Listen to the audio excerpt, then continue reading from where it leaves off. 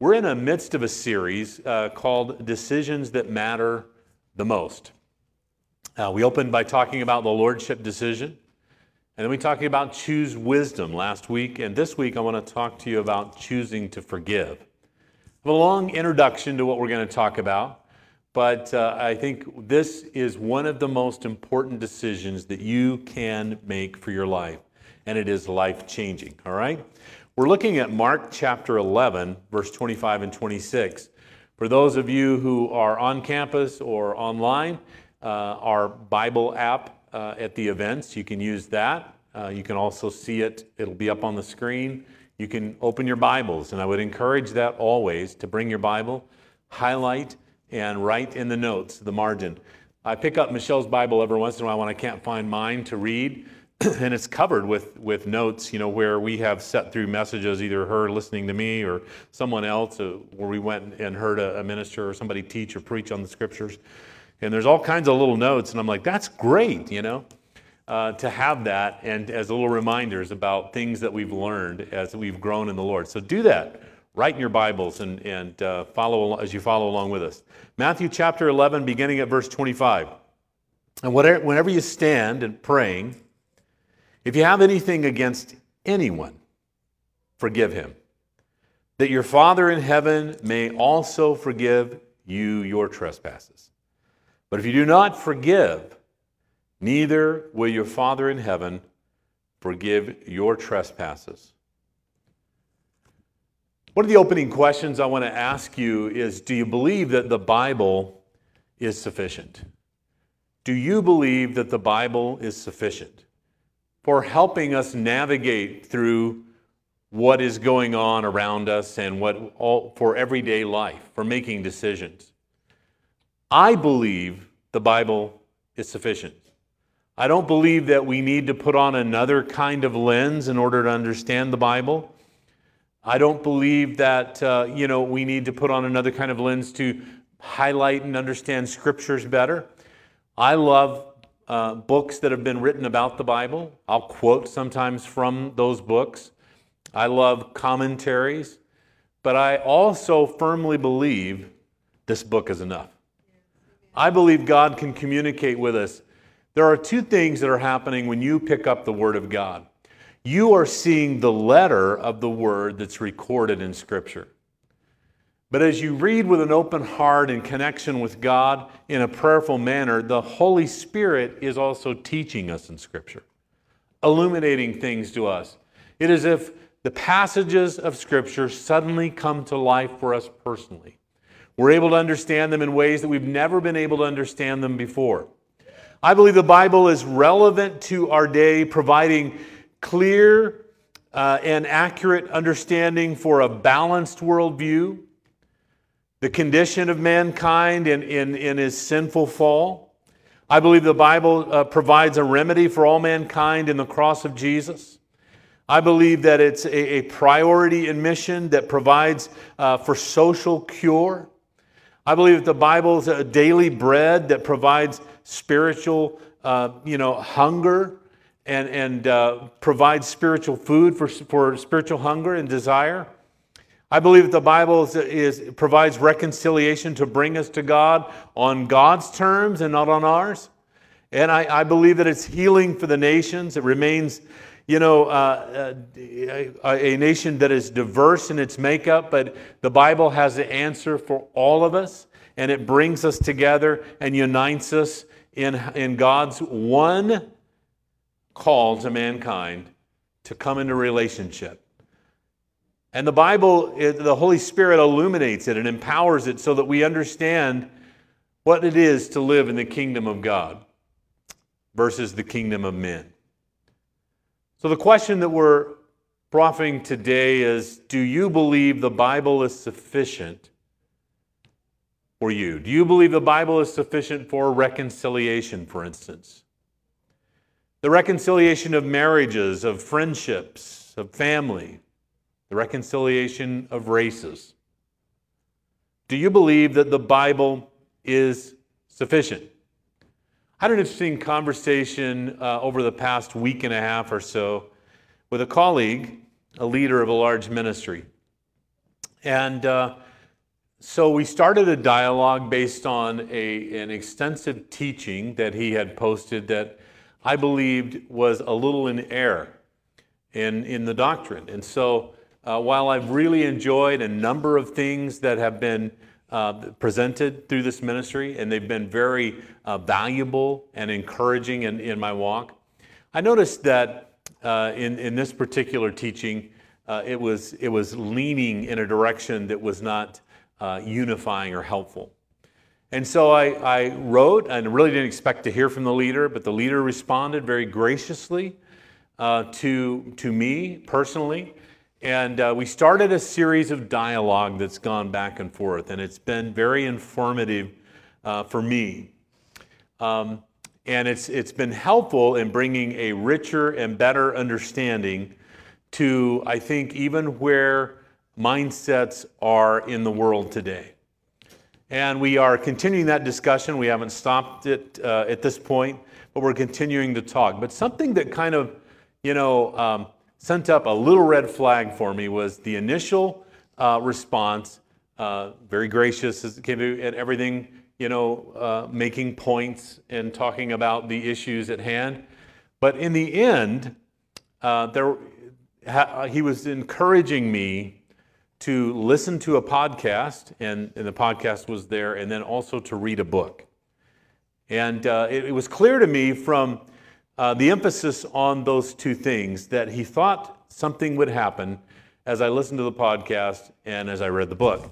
And what I think he was thinking would happen for me was that through this lens I would be able to better understand the issue, and through this lens I'd be able to discover blind spots in biblical truths.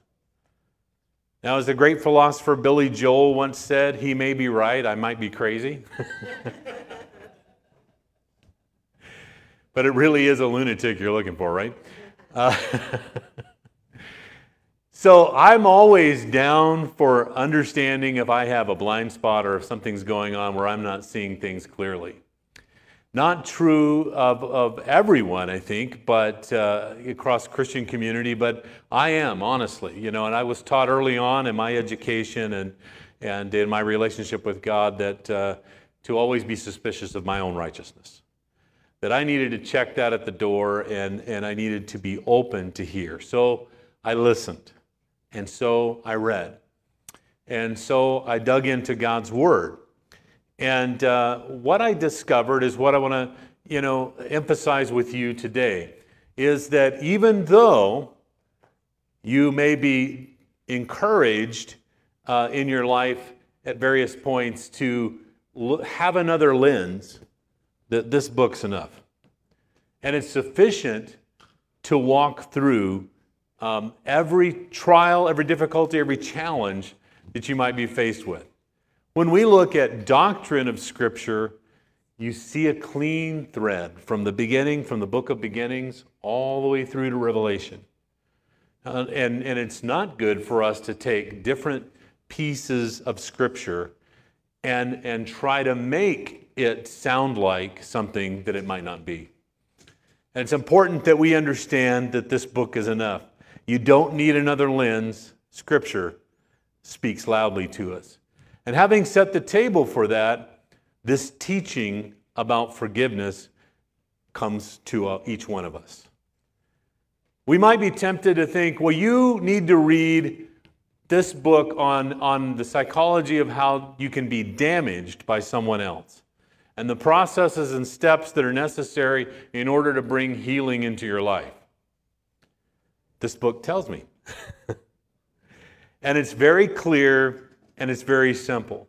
And so my assignment today for you is to focus our attention on what God has to say and what His discussion is around forgiveness. It begins in this passage with something that is always striking to me, the posture of prayer. Whether you're standing or laying down or kneeling is not necessarily the point. The posture of prayer is more about connection with God and humility. I'm not bringing all my ideas and my agenda. God, I'm suspicious of my own righteousness. I am coming into your presence to learn right now. I am coming to hear from you. And I am not bringing a treatise that I want you to stamp that says this is true and this is the way things are. I am coming to you recognizing that there's so much that I don't know. And I need you to teach me. And so I'm opening up in that. It was interesting this week. Michelle came to me. She had her phone. She had already made a decision. And she was starting to dial the phone number. And she said, I'm calling my friend. And she named her friend. And she said, and you're going to pray with her. She has a job interview today. And so, the number was being dialed and the button was about to be pushed, so I knew exactly, we've done this before. This is nothing new. That it was time for me to assume the posture of prayer and get ready to carry somebody, a friend, a loved one, into the presence of God. The posture of prayer is, for me, always an overwhelming kind of thing. I find myself, overcome with humility as I think about entering the throne room of God, and that somebody would even ask me to pray for them. And there's a sense of humility in that, and I'm about to go into the presence of God, the God who knows everything, the God who can answer this prayer, the God who loves each one of us so much and cares about us. And there's just an overwhelmingness that comes on me as I think about taking someone into God's room and spending time in His presence. I've always been honored to pray for people, but there's probably never a time that I'm more aware of the office of pastor when people come to me and ask me to pray with them. And I'm conscious of that office, and I'm thinking of it in this manner, as if I've locked arms with a really dear friend, and I'm bringing them into the throne room of God. And I'm going to stay there with them while we petition God and listen to His voice. And as we carried this woman, a friend of Michelle's, into the presence of God for her family and for her future, it was overwhelming on the other end of the phone too, that somebody would care enough to carry them into the presence of the answer, the one who can turn the circumstances and situation, the one who knows what's going on in their life, the one who can answer the prayer that they're asking. And then he says in the second part of this verse, if you have anything against anyone, forgive him. Even reading that passage right now, I'm aware of things in my own heart that I need to forgive. I never come into God's presence before that happens to me, before there's kind of a check by the Holy Spirit that says, clean your hands. Get your heart right. You're about to go in the presence of the one who has forgiven you. How can you bring unforgiveness into His room? How can you bring unforgiveness into His presence? And isn't that how it works for all of us? The Holy Spirit applies as we read the Word to us personally. I'm not going into prayer thinking about Michelle, Lord help Michelle, forgive people, or thinking about any other particular person. When I start entering God's room, the Holy Spirit begins to say, hey, get a good look at your own heart. Get a good look at your own heart. Last week we talked about something that I think is so important. It's the test for if you want to live in wisdom. And I was quoting from Dennis Prager, and I've all lifelong believed this. If you believe that humanity is basically good, then you're in for a life of disappointment. Because humanity is subject to a sinful nature. And when you turn out the lights or you turn your back, the people that you care about and love the most can do real damage. And there's no better picture for us than in recent days when we turn on the television and we see out of control situations and rioters and looters and things like this. And they're not, these in many cases are not criminal people who have been incarcerated in jails and suddenly let out or something like this. These are next door neighbors and friends and loved ones and people that we've had conversations with that we deeply care about and know and feel like we have some kind of a connection with, right? Because we have to always be suspicious of our own righteousness. We are all capable of doing much more than we believe we're capable of, because there's only one that's good, and that's God. And if God is not standing in the middle of our throne room directing our lives, we can do hurtful and harmful things. Both online and present in this room, every one of you, all of us, I know we all have, I have, done damage to other people through word and deed, and maybe even physically in some instances. Not that we purposed to do that or wanted to do that, but the nature of sin rose up. As God warned Cain, who killed his brother Abel, sin is crouching at your door. You must deal a death blow to it, and it's for us by empowering Christ to live through us and live his life out in us, that we might be loving toward one another. And the call is that we need to forgive. My argument about how I've been wronged and how I've been cheated is no excuse for my disobedience. No one will ever stand before the throne of God and begin to read off their list of grievances and say, yeah, this is why I didn't forgive. It will sound hollow in the presence of a holy God, that we may have some excuse to the God who forgave us to not forgive one another and live in harmony. Everyone in this room and those who are listening online can identify with a wound or a hurt that you have in your heart right now. And just as I said, a moment ago, that every time I read this passage, there's a gut check. There's God saying to me, you need to forgive. You need to let go of something. And he surfaces it, brings it up.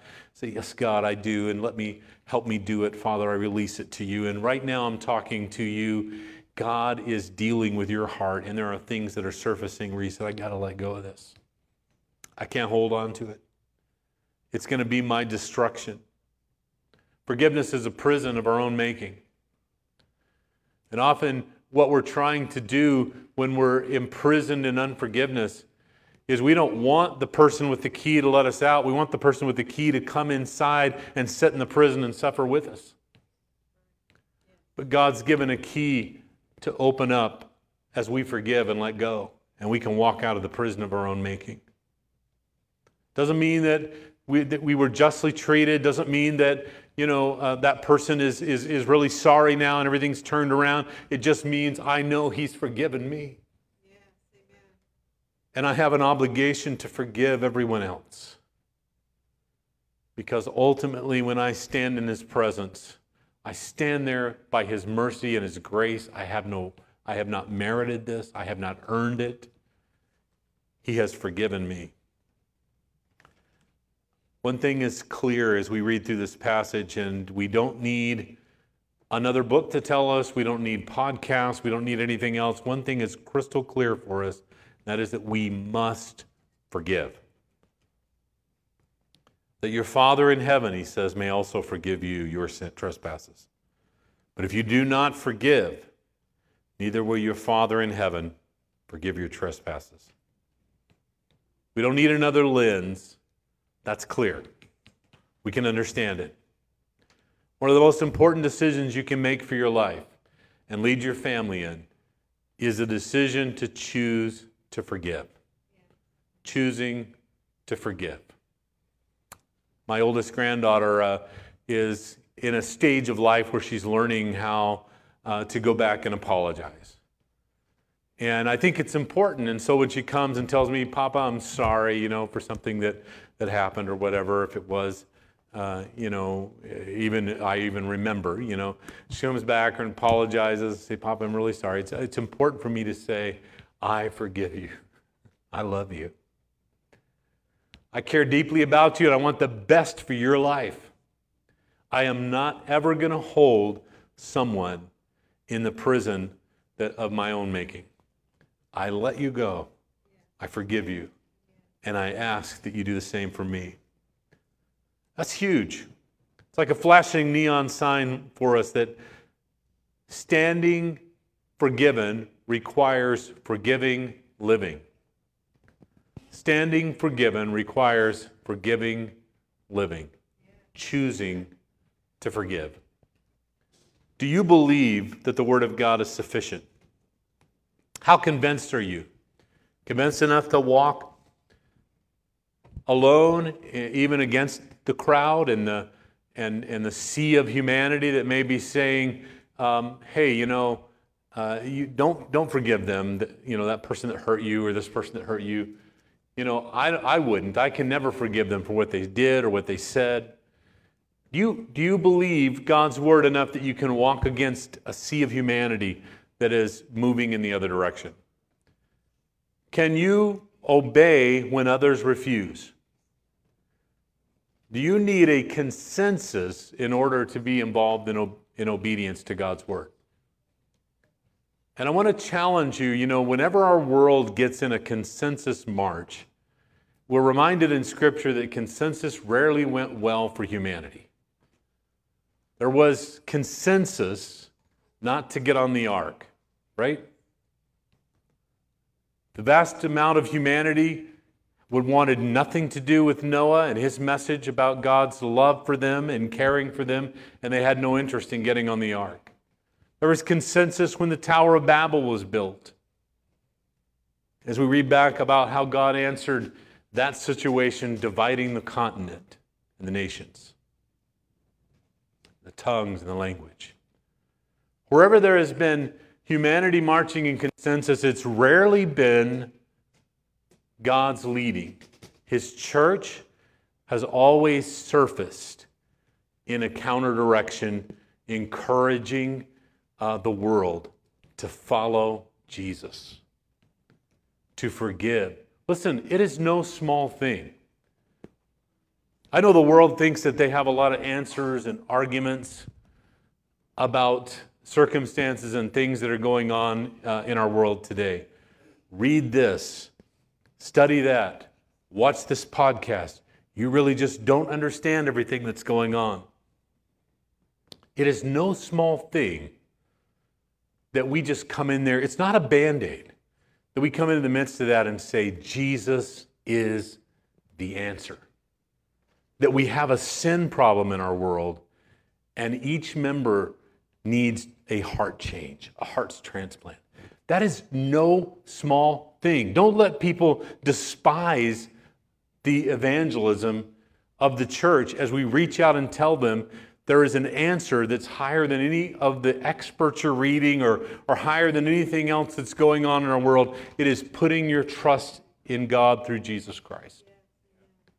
Welcoming Him. And sometimes I think we treat that as that's an also. Well, let me go do this and that and this. And then also, maybe down the line, you need to love Jesus. That's not an also.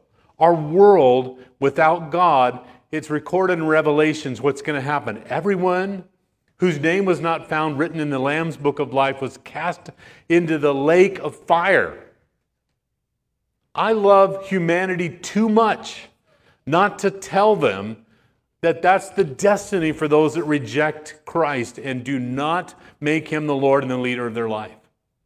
And our time is running out to just be patiently, trying to deflect back and just try to harmonize with humanity. Our time is running out. The clock is ticking. Jesus is coming back. Yeah. And while we don't need to be cruel, we need to tell the truth in love. We need to tell the truth. Yeah. Jesus is the answer for our world.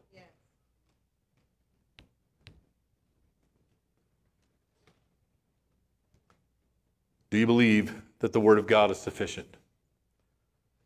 Are you choosing to live and forgive?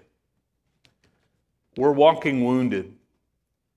And so I'm going to invite our worship team to come back, but I want to invite you to God's altar this morning, all of us, both those online and those who are present here today, to God's presence. And the first thing I want to challenge you to do is to forgive. Before we ask God for forgiveness, the first thing we need to do is forgive. And we need to forgive in two ways right now, okay? The first thing we need to forgive is ourselves. We are mostly disappointed in us. We are disappointed in things that we've said, things that we've done. You know, there isn't a person here listening online or present that if you couldn't go back in time, wouldn't erase the whiteboard and start over in so many areas of your life, even maybe in the past week or so. You know, many have been, taking down their social medias because maybe you felt like you said something wrong or somebody else said something that was offensive or hurtful or painful. But the first thing we got to do is just forgive us. You know, like I take responsibility, take ownership over what the things that we've done and say, I choose to forgive me, and I'm going to get a fresh start in Jesus Christ. The second one is that we need to choose to forgive those that we think have wounded us. You know, we perceive have wounded us in any way. Sometimes those things are real wounds that people have purposely done to our lives, and there's no question about it. Go to a court of law. They would judge that you have been aggrieved by another party. But sometimes they're perceived too, right? They're things that, you know, they're ignoring me. They're not talking to me. They didn't reach out to me. They didn't come over. They didn't call me. They didn't text me. They didn't whatever, you know. So there's two categories of that kind of thing going on. And right now God's saying to you, choose to forgive them and let them go. I'm not going to hold them guilty any longer. I'm going to let them go. For some of you, this is a big, big step because the damage that was done to you was violation to your personhood. And I'm keenly aware of that when we gather together. There are people who have been abused physically. There have been people who have been abused mentally and emotionally. But God's word is asking you today to forgive. And maybe you're saying, I can't do that on my own. Like you just don't understand the pain. I revisit this every time I hear that person's voice. Think about that person. See a picture. You know, it's all right back to the beginning. Years ago, one of my pastors preached a message on how to forget the pains and things that have happened in our lives. And he said the formula to forget is reversing the formula to remember. When we try to remember, we relive, we repeat, and we rehearse it. We rehearse it among our friends, the offense that took place in our lives. You know, I need to tell you the story so you can jump in here and agree that I'm aggrieved. We relive it in our minds. We think about it. We can smell it. We can taste it. We can, it becomes, and then we relive, rehearse. We repeat it over and over in conversation to people, and it's like we can't forget it. We've put together the formula that we would use to study for a test, right? We're going to remember that constantly. And he suggested to us that we reverse that formula. Don't relive it, don't rehearse it, and don't repeat it. Don't relive it, don't rehearse it, and don't repeat it. Listen, God doesn't forget. He's going to set the scales of justice straight in the end, in His timing and in His way. You don't have to worry about it. What you have to do is obey God's word that I brought to you this morning. You have to let go. I'm going to ask you to stand with me. We're going to do those two things right here in the auditorium and also online. In your own way right now, forgive yourself and forgive those who have wounded you. Father, we're letting them go. In Jesus' name, I'm asking, God, in Jesus' name, you to help us where we feel like we can't. Lord, I forgive myself. Foolish things I've said, foolish things I've done. And Lord, we ask you to help us to forgive those who've wounded us. We release them, we let them go. We don't want anyone else in a prison of our own making. We thank you, Jesus. The second thing we're going to do right now is just ask God to forgive us. Lord, we come into your presence now with clean hands. We've let go. And we need your forgiveness for our lives and our hearts. Where we have wounded and hurt others, where we have damaged one another, where we've not been obedient to your word, where we have, Lord, thought to seek our own way and be our own guide, Lord, forgive us. Forgive us and cleanse us right now in Jesus' name. Make us clean in your sight, God. And as it says in Colossians, set our affections on things that are above and not on things of the earth. We come into your presence humbly. We arms locked with our friends and loved ones of every nation, tribe, and language. And we stand here requiring an answer from you, God. We surrender ourselves. We come in humility. We belong to you. Transform our heart. Make us more like you, Lord Jesus. Just worship him as we sing together in the song.